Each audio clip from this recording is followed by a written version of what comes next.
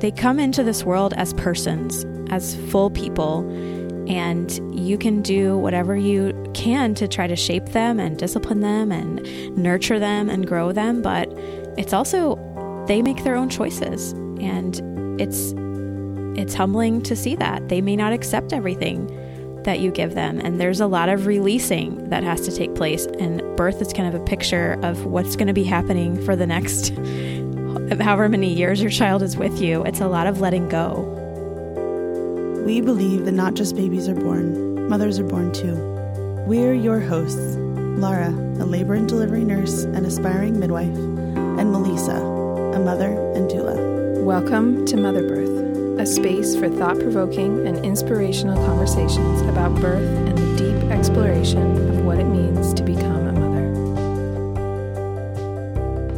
Hi everyone, welcome to the show today. Laura and I are here in Portland together, and we've got a special guest, Mary Grace Otis. Mary Grace is the host of another podcast, actually. She is the host of the Global Mom Show, which is a show just kind of helping moms think about living and raising their kids to be globally minded. And Mary Grace, you want to tell us a little bit about yourself and what you do? Yes. Hi. Thanks for having me today. So I have a podcast called The Global Mom Show, like you said, and I talk with moms around the world about what it means to live a global life wherever they are. So it doesn't always have to be traveling around the world or living as an expat, but it really means bringing resources into your home and connections with people from all over the world so that you're embracing diversity and helping promote understanding and awareness with your kids about other cultures and other parts of the world so that your kids are prepared to then go out and connect with those people themselves when they grow up around the world. And it's really been great for me to have the opportunity to talk with moms all over the place and get their perspectives, because I used to travel a lot and live overseas, and now I'm pretty stationary in one place, and I still love connecting with people around the world. So that's been a lot of fun. Yeah. Do you travel with your kids? We do. We have not traveled internationally yet. My kids are 7, 5, and 2. And we travel kind of a lot in the U.S. for my husband's work and to see family and that sort of thing. So we are more in the road trip stage at this point. We have flown with them to different places, but we have not done any overseas trips at this point. And I wrote a post about that on my blog called something to the effect of, if you're not traveling with your kids, is that okay? And my idea is that it is okay for a season. You don't have to be always on the go to give your kids a global perspective. You can do it right where you are. So that's kind of what I focus on the show. Yeah. Well, I love that, because I think many people have that question, like if they love to travel before they had kids, or, really want their kids to be exposed to different cultures, but they feel like, gosh, my kids are young and this sounds really, really hard. And I don't, I'm just not that person that's going to, throw my kids in a back, in a carrier and just go wherever the wind takes me. Are they kind of getting disconnected from that exposure and that experience? So I think that is a really good reassurance. We'll share that post in the show notes too, so people can kind of check that out. So tell us a little bit more about your background, and I know you lived abroad for a few years and had a lot of different experiences. Is that kind of where this perspective and this passion came from? Yeah, most of it started when I was a kid, and really just being exposed to some people from different cultures, and then getting to do some traveling a little bit in high school. And I went and lived over in Germany for a while, and through a foreign exchange program. And then we had, growing up in my home, we had probably 4 or 5 different foreign exchange students from Brazil and Russia and Germany and Spain. And so we had a lot of influences in our home that were happening.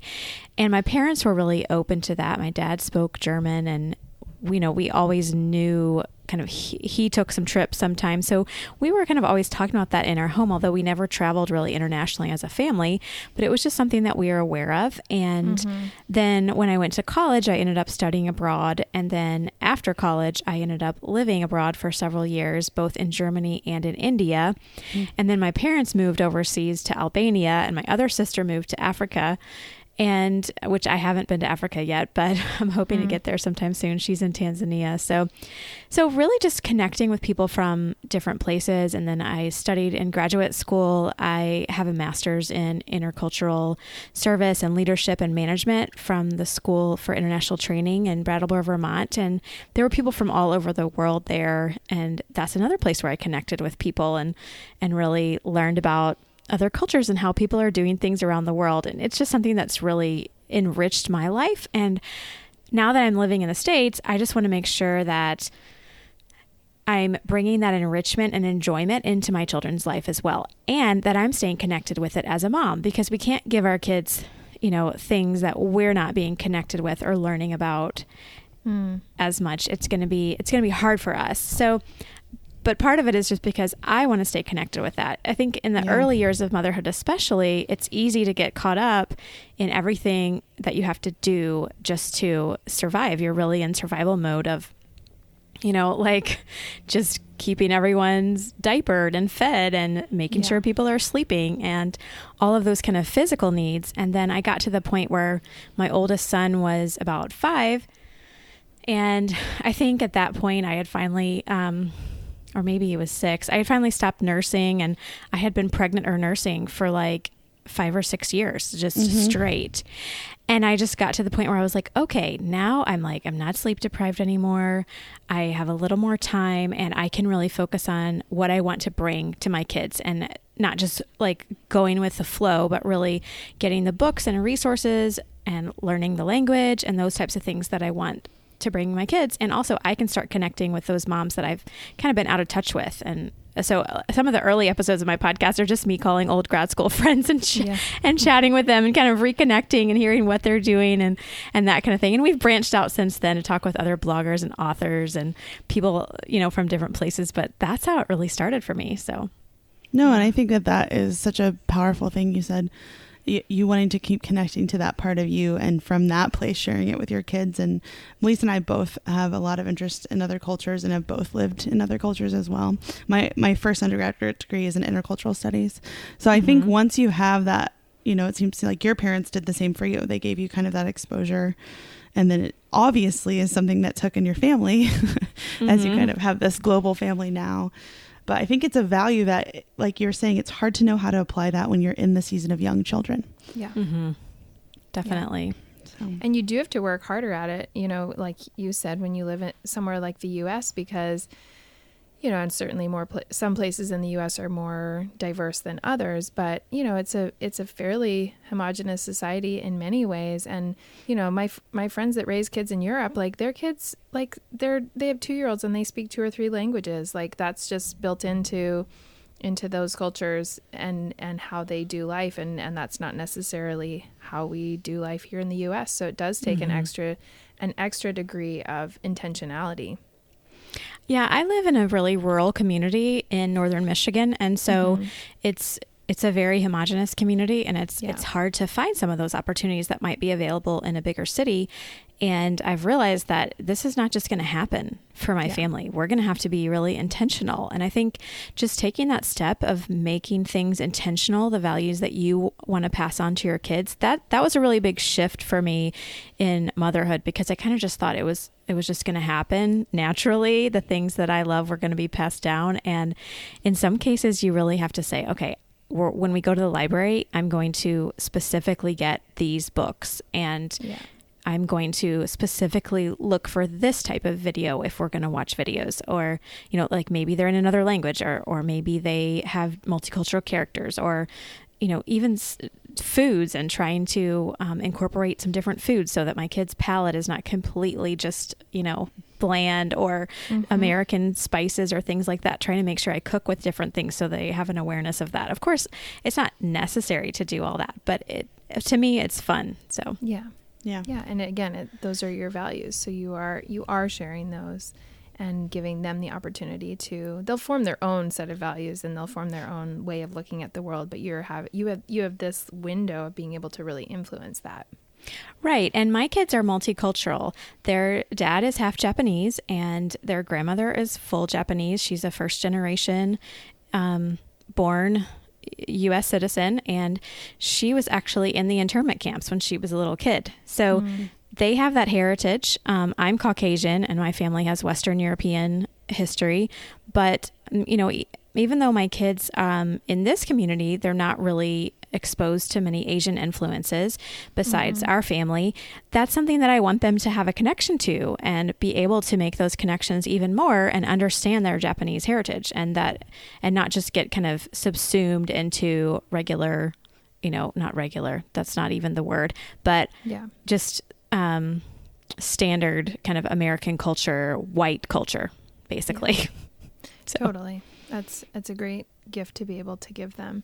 I'm curious, before you had kids, when you knew that you were going to have kids in the future, how did you think about this aspect of parenting at that point? Did you already have an awareness that you really wanted to raise globally minded kids, or is this something that kind of evolved after you had kids over time?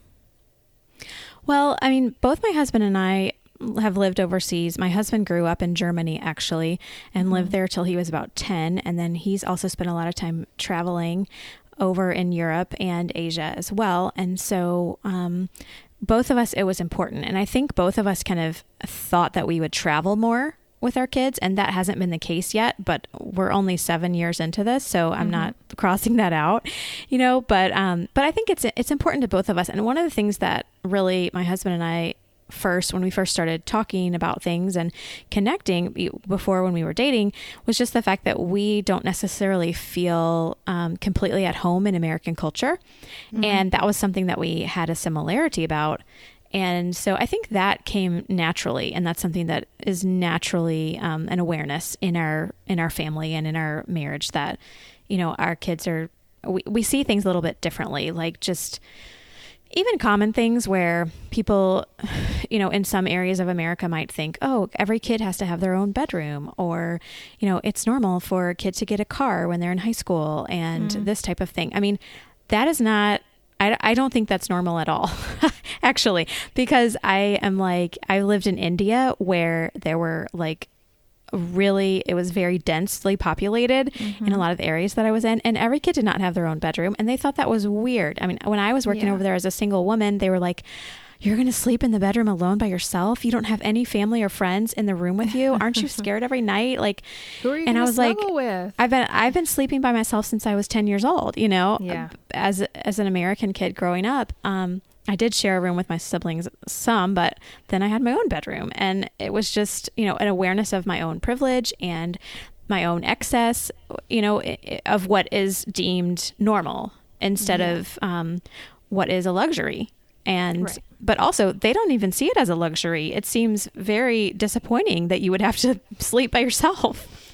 Right. So, so now when, we look at our home and think, okay, we've got 3 kids, we've got, 2 of them are sharing a bedroom right now, and we'll probably move the other one in there. All 3 of them are going to be sharing that one bedroom with all of their toys and everything else. And it is tight. I mean, it's not easy. And every time I think, oh gosh, I wish we had more space, I just think, okay, we can make this work, and that's a perspective that I kind of attribute to living overseas, because I've seen a lot of different ways to live and ways that people experience life, and they have different outcomes for people in different situations that can increase your awareness of community and of other people, and, maybe not being as individualistic and those types of things. So even something as small as that can have an effect on your family. But it's always been kind of a part of our family dynamic. So, yeah, I think, and what you're saying is not that children should never have their own bedrooms, or that that's gonna, be bad for kids or anything like that. But it really is that you've had this opportunity to see something completely different than what is standard in American culture, and you're able to see the value and the benefit of it, and that there are so many different ways to do this. And I love that too, just that element of seeing a way of, sort of structuring a family in terms of sleep arrangements and all of those kinds of things, that is a little bit more, in some ways, kid-centered, because it's, it's not, we often have, I think, a perspective in America where we're trying quickly to get back to our like pre-kid, way of doing things.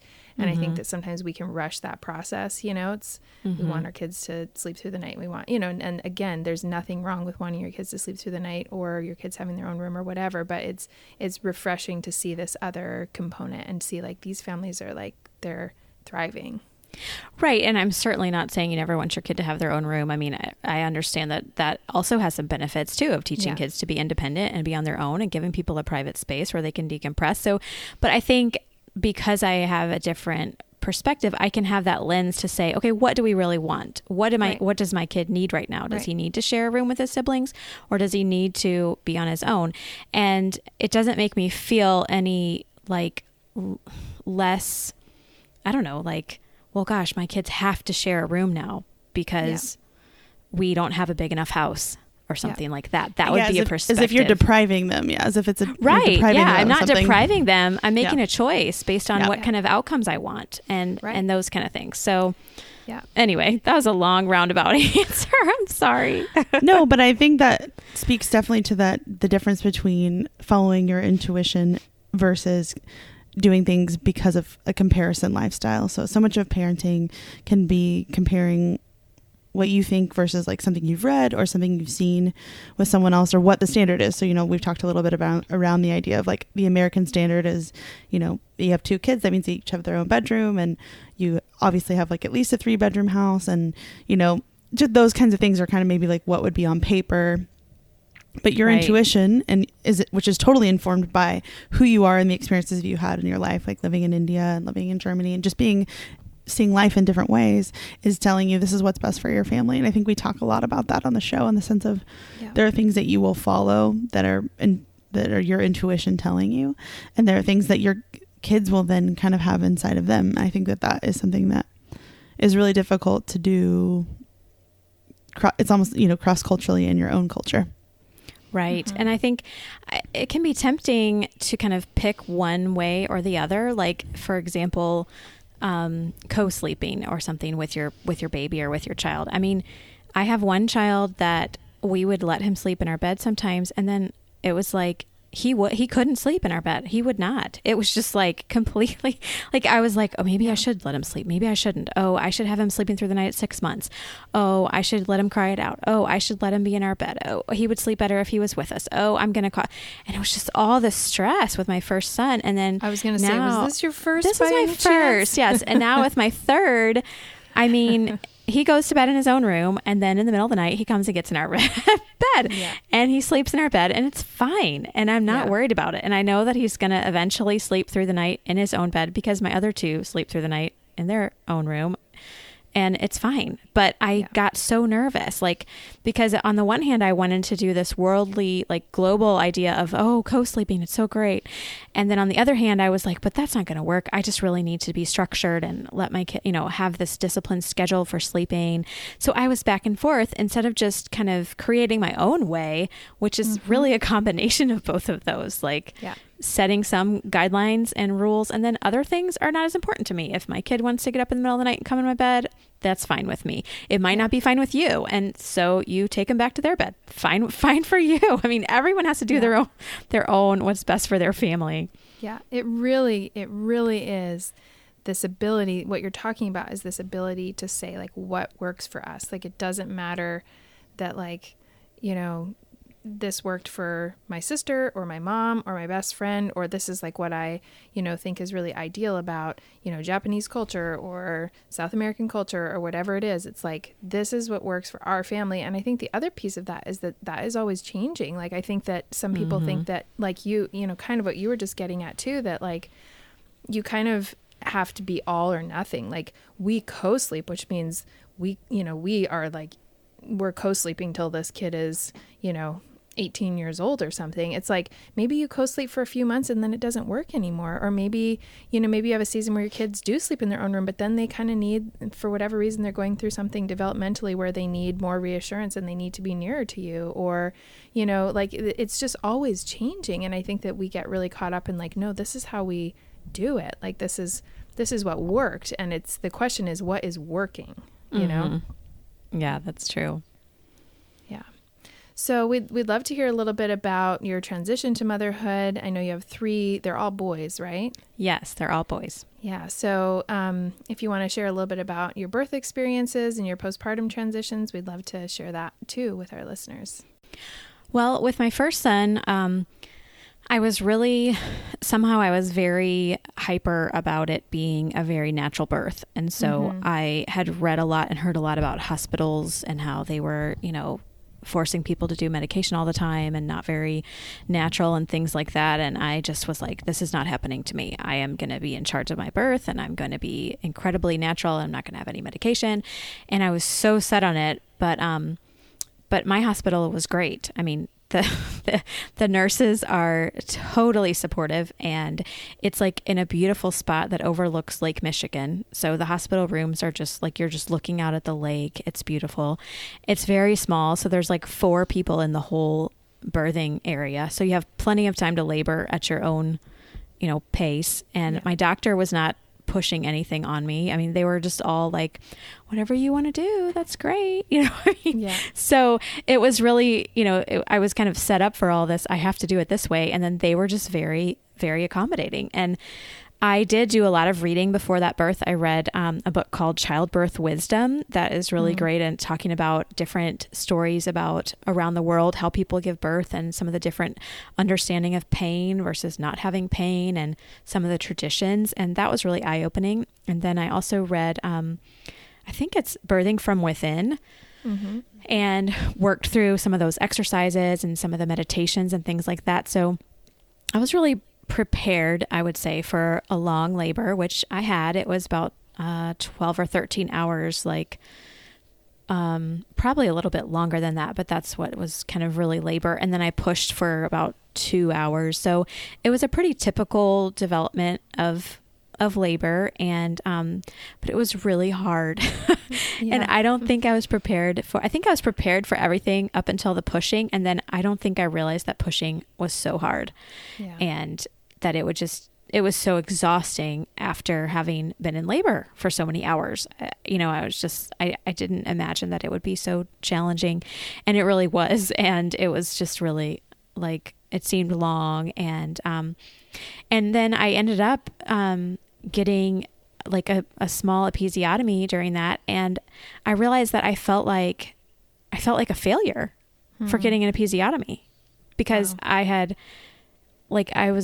my doctor said, I can cut you if you want, we can go ahead and do this now. And I was like, okay. And but I felt like I had done something wrong. Like I hadn't done the full natural birth experience. And then later she was like, no, you did great. And I was like, I did do good. But for some reason I had it in my mind that anything outside of this typical natural birth was wrong. And I think that's an unhealthy perspective. And it's really can be so discouraging for mothers, just to think that, if you do anything to, bring yourself any kind of relief or anything that is beneficial for the baby, even, that it's somehow a disappointment or something like that. Right. So, and I ended up, with my second son, I actually, my water broke, and then my water was broken for 24 hours. And so they went ahead and had to put me on, they gave me a tiny little bit of Pitocin to get me started in labor. And it took 4 or 5 hours for that to actually start. So that was a completely different experience. But then with him, it was probably 6 hours, I think, of labor. So I kind of cut it in half with him. And I had Stadol or some kind of drug for once, which it lasts 45 minutes. And basically you're just a little bit zoned out while that happens. But it was pretty intense. And during that one, I was like, I want an epidural. I'm done. And they were like, I don't think you should, because you're pretty much ready. So I went pretty much done. Well, I was only 2 centimeters. And within the next 45 minutes, I had a baby. Wow. So it was crazy. I mean, basically I went from 3 to complete in 40 minutes or something. And so and they were having trouble with the heartbeat and the breathing. And I was kind of sitting up in the bed, like on all fours, and which was helping me to feel better. But so my doctor was like, okay, the baby doesn't like that. The baby doesn't like that. Let's roll over. Let's try something new. So I rolled over, and then she was like, I'll check you. And then she was like, she checked me and she was like, you're 8, you're 9. Are you ready to push? And I was like, okay. And I pushed 2 times and he was out. Wow. I mean, it was crazy. So that was like just a completely different experience. And then with my first son, he didn't nurse right away, and he didn't latch on right away. And then with my second son, he latched on and he nursed for like hours. I mean, he was just like right there, which was like indicative of his personality, because he nursed for 2 years and he just never wanted to stop. And he was just always very cuddly. And my other son, the first one, was just he was kind of colicky and kind of just super alert and always looking around. And he's very enthusiastic and energetic about everything. And that's kind of how he started his life. So yeah. I heard someone say one time, like, you can tell the personality of your child within the first 5 minutes of them being born. And in some ways that's been true in my life. So that was my second one. And, with that one, there was kind of the point of, okay, you can wait longer if you want to keep going, but they really don't like you to go further than 24 hours of your water being broken. And I was just like, okay, we'll just do some Pitocin. I was much more laid back about it and much more willing to say, okay, we're just going to go with this and we're just going to let it happen.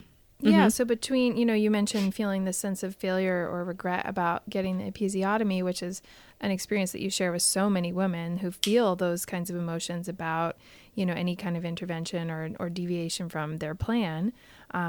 So, you felt that during your first birth, and then you felt more free to kind of go with the flow on your second. What do you feel changed between those two? Like, was there some work you did to process that experience in your first birth, or was it just kind of a matter of time and just kind of how we just relax more as we kind of get older? What was that like for you?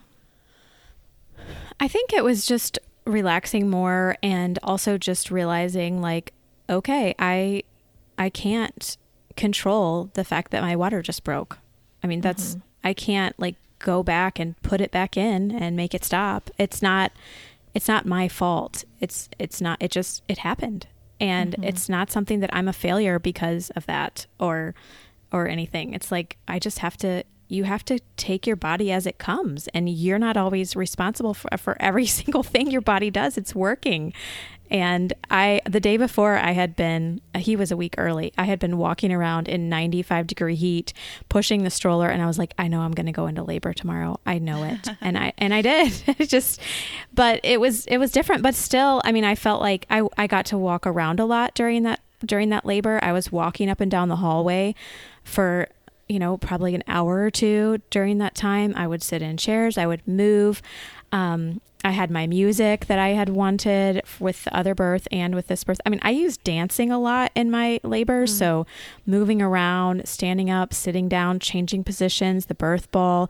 I did a lot of, just like dancing to music that was restful and peaceful to me. And that helped me really move through a lot. And so I did that still with my second one. It wasn't like it was a completely medicalized birth. It felt very natural to me. And when I look back on it, I think, well, I had 3 natural births. That's how I think of it. Even though they did give me some Pitocin to start, I look back on it and I feel like it's just kind of, it happened naturally.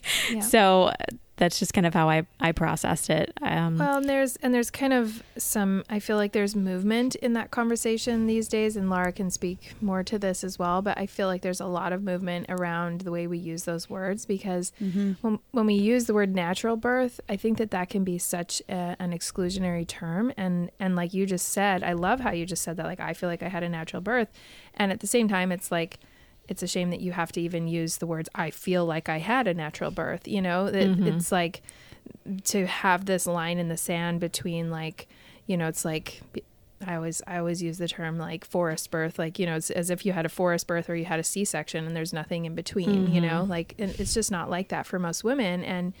And it's not also this list of like, okay, well, if you chose any single intervention, whether it was for your comfort and relief or because of something, that the baby needed, suddenly now you're like moved out of this category of natural birth and like you failed in some way. And it's just really unfortunate that that's the way we talk about it, Right. Yeah. I think my biggest bias against that is the badge of honor culture that comes with birth and being a mom. I mean, it transitions into early motherhood where it's like, oh, well, if you didn't do it 100% like this, then you don't get that badge of honor. Yeah. And you don't get, you don't get to feel like you, and I think, you kind of mentioned this a little bit, the spirit of like, sometimes when you do a lot of natural childbirth or normal physiological birth resources, like you look through those resources and do the study, they demonize interventions, and so then you kind of have that going into it, like, like you had mentioned in your first birth, like having an episiotomy is like, oh, that's the worst thing that could happen, Right. And so you do have to then deal with that trauma of like, well, this happened and, I had prepared for this and I had prepared that I would not do that. And I had prepared that that's not how this is going to go. Then it happens. And then you're like, well, what do I do now? And I see this a lot with moms who end up with a cesarean birth, especially because you have spent so much time preparing for a different outcome that when that outcome comes, you have no skills to deal with it. Yeah. Mm-hmm. Yeah. Whatever that is, whether it's needing Pitocin augmentation, having a cesarean, having, whatever that intervention is, if you're transferring from home to then having a hospital birth, and it sets you up for failure. It's, I think, like I said, those badges of honor carry through to like early motherhood. Are you breastfeeding? Oh, you're not breastfeeding. And I always think of this story of a dear friend of mine who was breastfeeding her son and the pediatrician was recommending that she do formula supplementation. And she was so devastated, sitting in her car crying outside of a Target because she was about to buy formula. And in her mind, that was the worst possible thing that could be happening in her life. Mm-hmm. And it's just any time where you're feeling that about your own body, your own baby, and your own journey is, if we've misstepped somehow in our culture and our community. Yeah, I have a friend that said at one point, she's like, the opposite of breastfeeding is not giving your child formula. The opposite of that is not feeding your child. Like right. Both of those are nurturing your child. And that's what you want to do as a mom is nurture them and feed them and provide for their physical needs. And so the opposite of that is just starving your child, which right. you're not doing. And I don't know. That was kind of freeing for me because I also had that paranoia. Like I can't let my kids ever have formula or it'll ruin their whole digestive system and everything else. So it was less freeing. The breastfeeding process was wonderful, but it was also, I was really tied to my baby and I could never, kind of let them go. I was very connected all the time.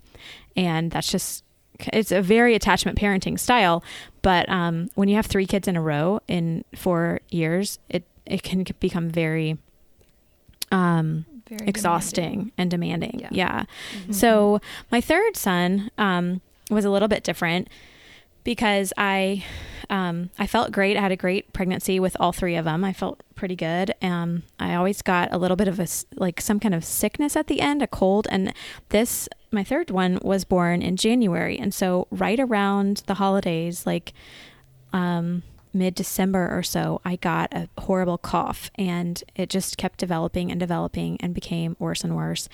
And about like maybe 2 weeks before my due date, I coughed and I heard a pop in my back.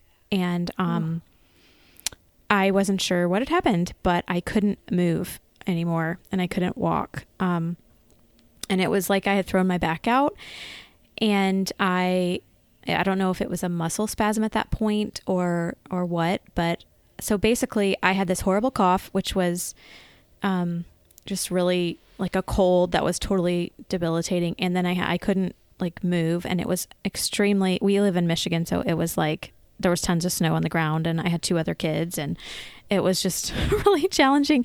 And also by the time having my third kid came around, I had no time to prepare for labor, no time to think about it, no time to even do any kind of meditation exercises or, anything like that. I was just like, I can't even believe I'm having a baby in 2 weeks. This is crazy. I'm not ready for this.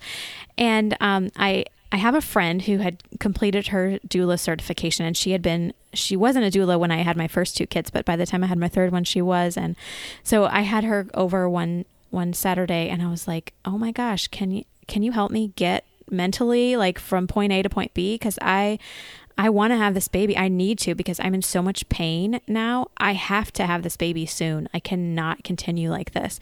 And I really avoided like getting an x-ray or doing, getting a culture, anything like that, because I didn't want to go on antibiotics, which is probably the wrong decision, because it turned out that I had pneumonia, and I was probably putting my baby at risk more by not getting antibiotic, because I could have gotten sepsis. But anyway, so I had this awesome friend doula who basically in one evening got me mentally from, oh, I can't do this, to, okay, I'm ready.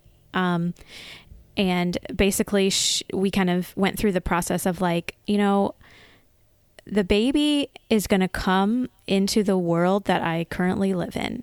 It's not going to come into like a perfect world where all the baby clothes are folded and the nursery is great, and my other kids' rooms are perfect and picked up, and I have the freezer completely stocked, and everything is orderly. That might happen with your first kid, but by your third kid, it probably is not going to. And it's just, your life gets more and more crazy. And now I was sick, and I was having this back pain, and I couldn't do it all. And but I wanted to have everything like kind of in order before I brought this baby home. And she was like, the baby's going to be a part of your family, and they are going to just fit in with you where you are. And you don't have to create this perfect world for the baby, because in another couple of weeks, they're, their whole life, they're going to live with you in the world that you live in and exist in. And it's not going to be this perfect place. And so just incorporate them into your life. And I was like, okay, I can do that. I can do that. And so basically, my parents were coming in on Wednesday, I think, or Tuesday night or something. So I got myself together. I was like, okay, I'm going to have this baby. And I had contractions for like 4 or 5 days, like back contractions, without anything happening. It was just kind of all the time, just like, this is so annoying. I'm really ready for this to progress to something, but it didn't. And then that Tuesday night, my parents got in at midnight, and I made like a batch of like tons of pancakes to freeze. And I actually was doing some cooking. It was like, I got in my groove, and I was telling my mom, like, okay, Mom, here's the stuff for the kids, for my other 2 kids. Here's their food. This is where they need to be taken. This is the carpool schedule, and my due date was not for another week. And she said, you sound like you're going to have a baby. And I was like, I am having this baby tomorrow. I am not, we're not doing this anymore.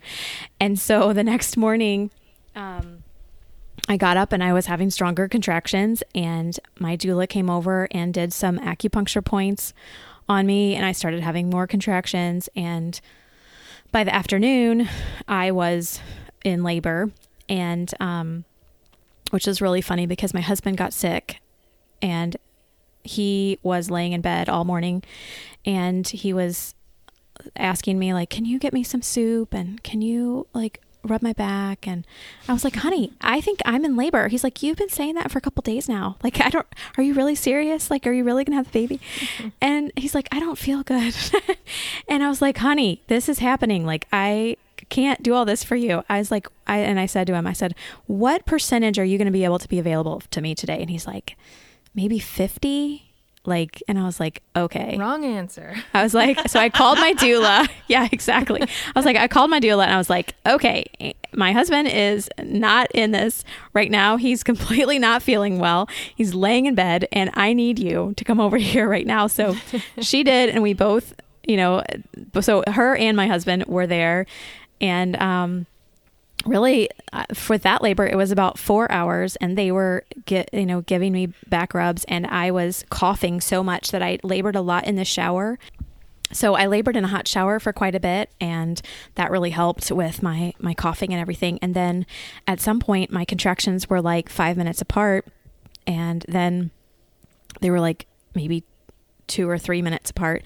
And we started saying with my doula, we're like, okay, I think we need to start getting ready to go to the hospital at this point. It seems like probably that's a good idea.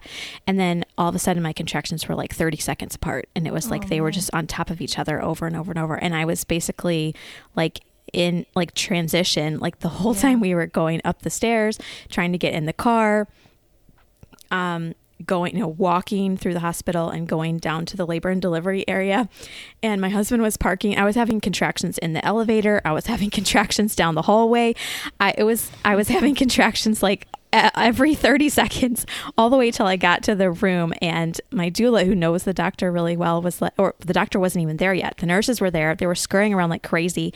And I was just like, it was hilarious because I was like, please tell me I'm not going to have to push this baby out for 2 hours, because I hadn't had any drugs yet, which I had with my second one. And I was worried that I was going to have to do 2 hours of pushing again, like I had with my first.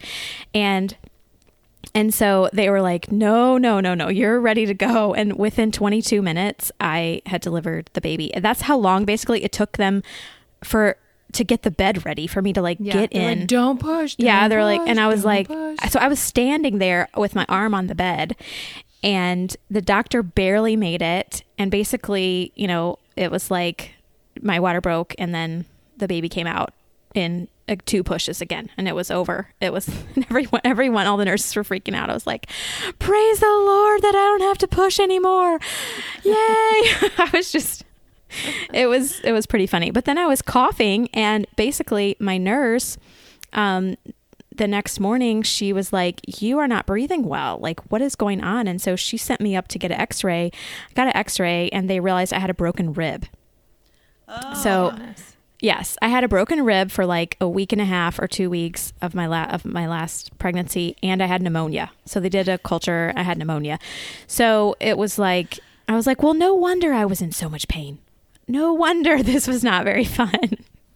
So it was funny because my doctor came in, and I was like, I really think I'm fine. I don't think I have pneumonia. I don't think, I'm fine. I'll be fine now that I'm not pregnant anymore. I had the baby. She's like, oh, really? Yeah, because you have pneumonia and you have a cracked rib. And I was like, okay, maybe. That just shows how strong women are. That's right. I mean, and the power of, like you said, that third baby where you're like, I have a lot of things going on right now. So including pneumonia. I can't even realize I have pneumonia. Right. Yeah. Busy. Well, I knew something was wrong, and also the power of a doula and having a woman support you, because she was able to tell me, like, you can do this, you can make it. And I mean, at that point, I think if I would have gone in, earlier, I think they would have been like, you have a broken rib and we're just giving you an epidural right now because you can't do this. And right. I didn't want that. And so I stayed home as long as I possibly could, and I just pushed through it, and it ended up being quicker and faster than if I would have gone and gotten the epidural. So, I don't know if that was the best decision, but for me, I was just so thankful and so grateful to not be pregnant anymore so that I could actually get healthy. I was like, something's got to give here. I've either got to, have this baby or stop having pneumonia. Like, one of those things has to quit.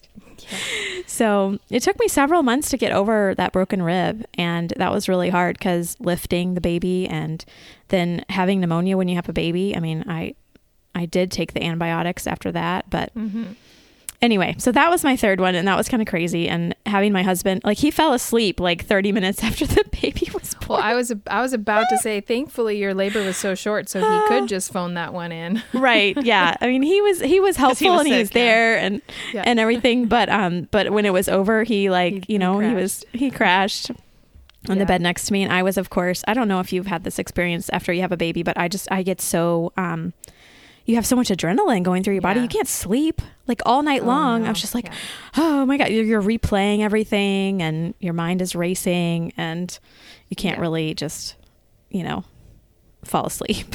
So definitely. Anyway, did you have a doula with all of your, did you have a doula with all of your babies? No, I didn't. No, my husband was very involved.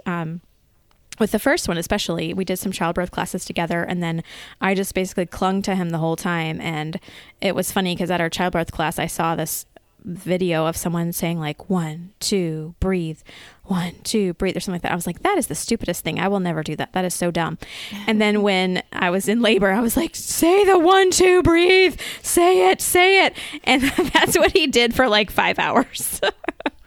So you never know what you're really going to need. And that's just, you have to be open to what is necessary. So definitely. That's perfect. So what made you decide to have a doula the third time? Really just the fact that she was available. There wasn't one available. Like I said, we live in a really rural community, and until the last couple of years, there haven't really been any practicing doulas, and it's something that hasn't been involved with our hospital. So now there is actually a small collective of doulas and birth photographers and breastfeeding coaches and that sort of thing that it's called Life Roots Collective. And my friend is one of the doulas. And so I just knew that I needed some more support. And I knew that because I hadn't had the time myself to mentally prepare for this birth, for the third one, and that my husband and I had not really gotten on the same page about it for several months like we had with the first one, I just knew it was going to be necessary. I wish I would have had it for all three, but I'm thankful that I had it for my third. And I think people who haven't ever had one before and then they have another child, you might think, oh, I don't need one because I've already done this twice or whatever. But for me, like, because mentally I had so many other things going on and I couldn't really focus, she really helped me to be able to focus on what needed to be done. So, right. Well, and I think with having babies, like even if you've had several babies, it's not like it gets easy. Like, yes, you may have more of a perspective or, idea of like what it's going to be like for you or how you may cope or, some of those things. But it's not like you're like, yeah, this is easy for me now. Right.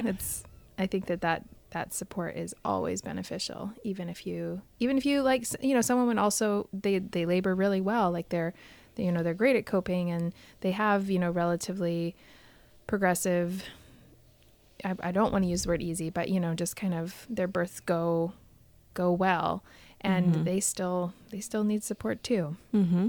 Definitely. I always think about a mom I took care of who's had, I think it was her sixth baby. And so we tend to kind of, she's an expert, right?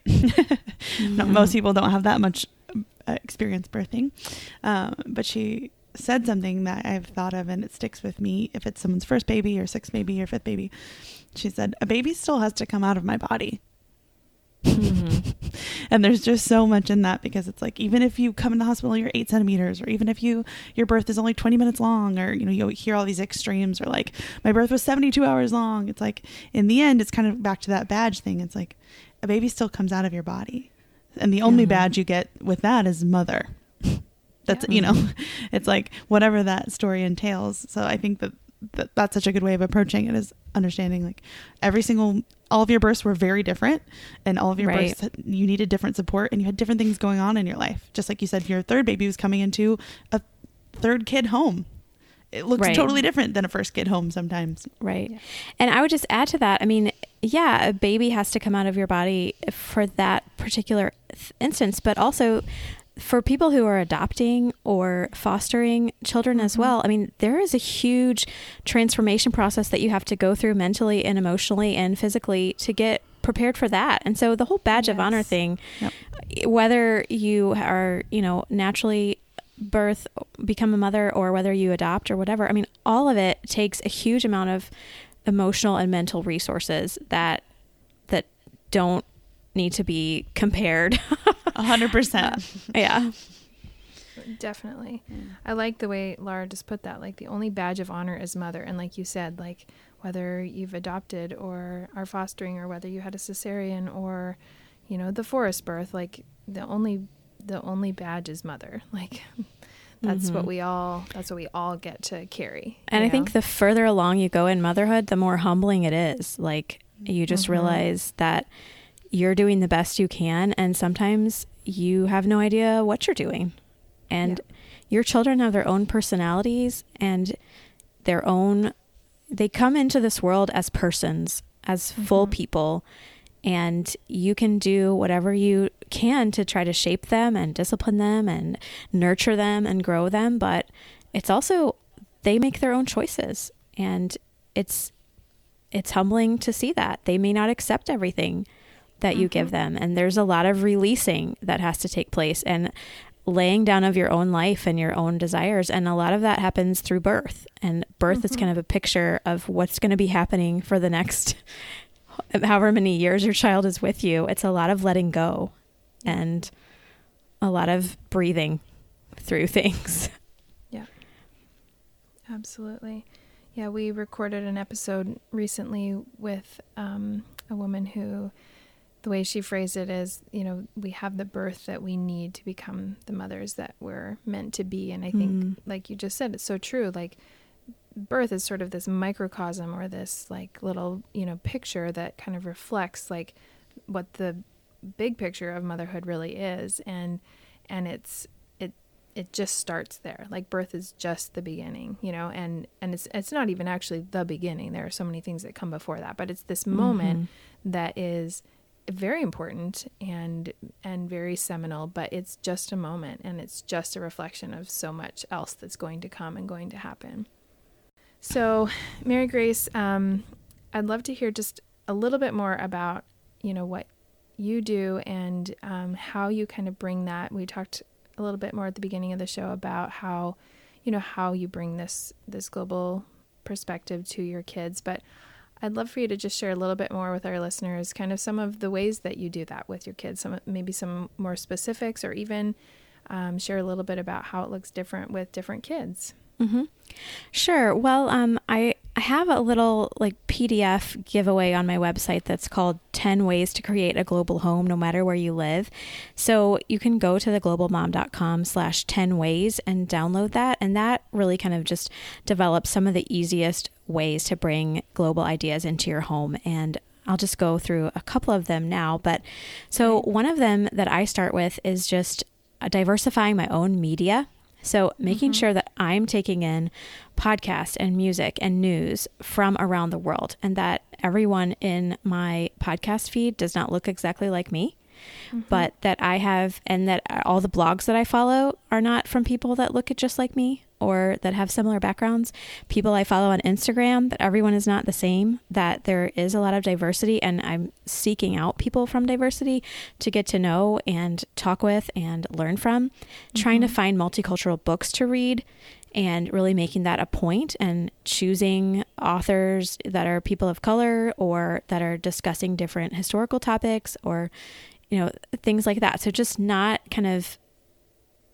going with the flow, but really being intentional about what I'm taking in. And I've just found that so enriching for myself that that's really where I start. And it gets me excited then to bring in things like maps and globes and into our house, and point out, when we're reading a book, pointing out places on the globe or the map and saying, where's that? And starting getting your kids talking about, well, they eat this way in that culture, and this is what they do over here. And being able to talk about that, like at dinner or something like that. Like, one example that I give is, if your kids are eating with their hands or something like that, instead of saying something like, we don't eat with our hands, that's not appropriate, you have to use a fork, when they're old enough, obviously not when they're like a toddler or something, but when they're like 5 or 6 and they should be eating with silverware, is I saying things like, well, in India, they eat with their hands, and in some cultures they do, but we in our culture right now, we're going to eat with a fork and a spoon. That's what we do. And so instead of like drawing lines in the sand and saying this is wrong and this is right, using words like, in our culture, we do this. That really gives an awareness, so that the kid will grow up knowing that other cultures do things different. Like, in our culture, we shake hands. In other cultures, they bow, or they do namaste or something like that.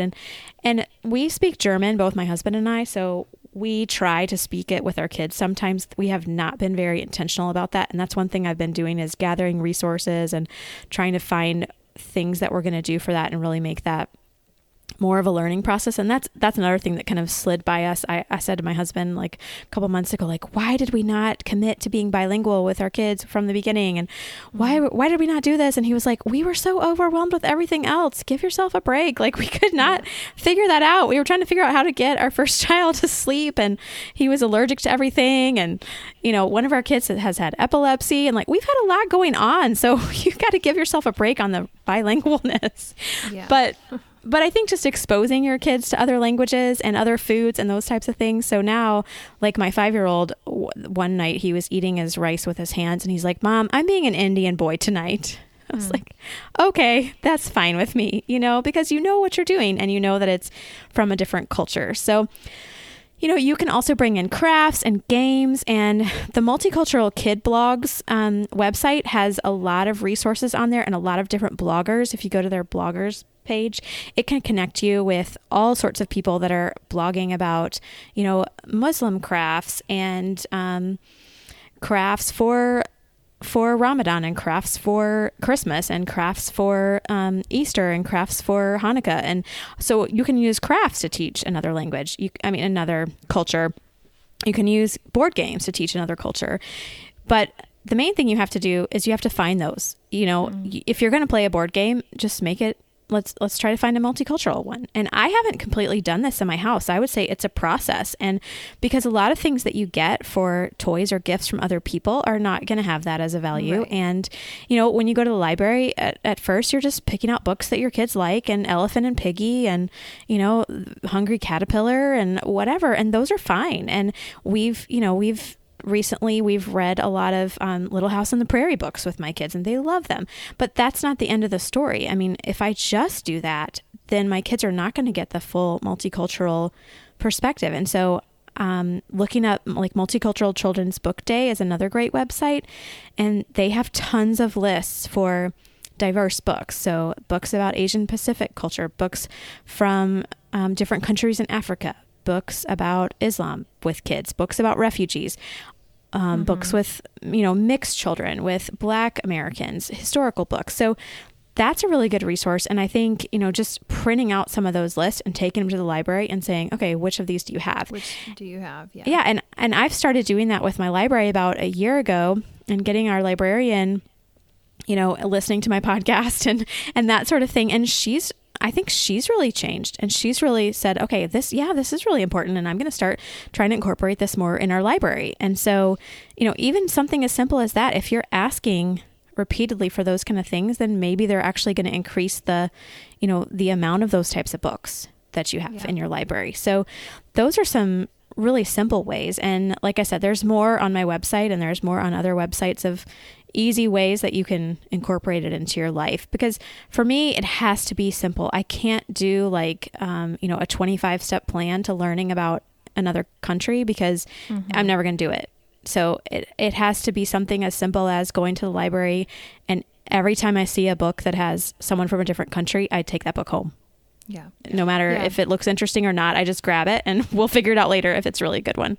Yeah. That incorporating it into your regular routines in your regular life, whether that's, like you said, going to the library, or something that is, something that you're already going to be doing to occupy your children.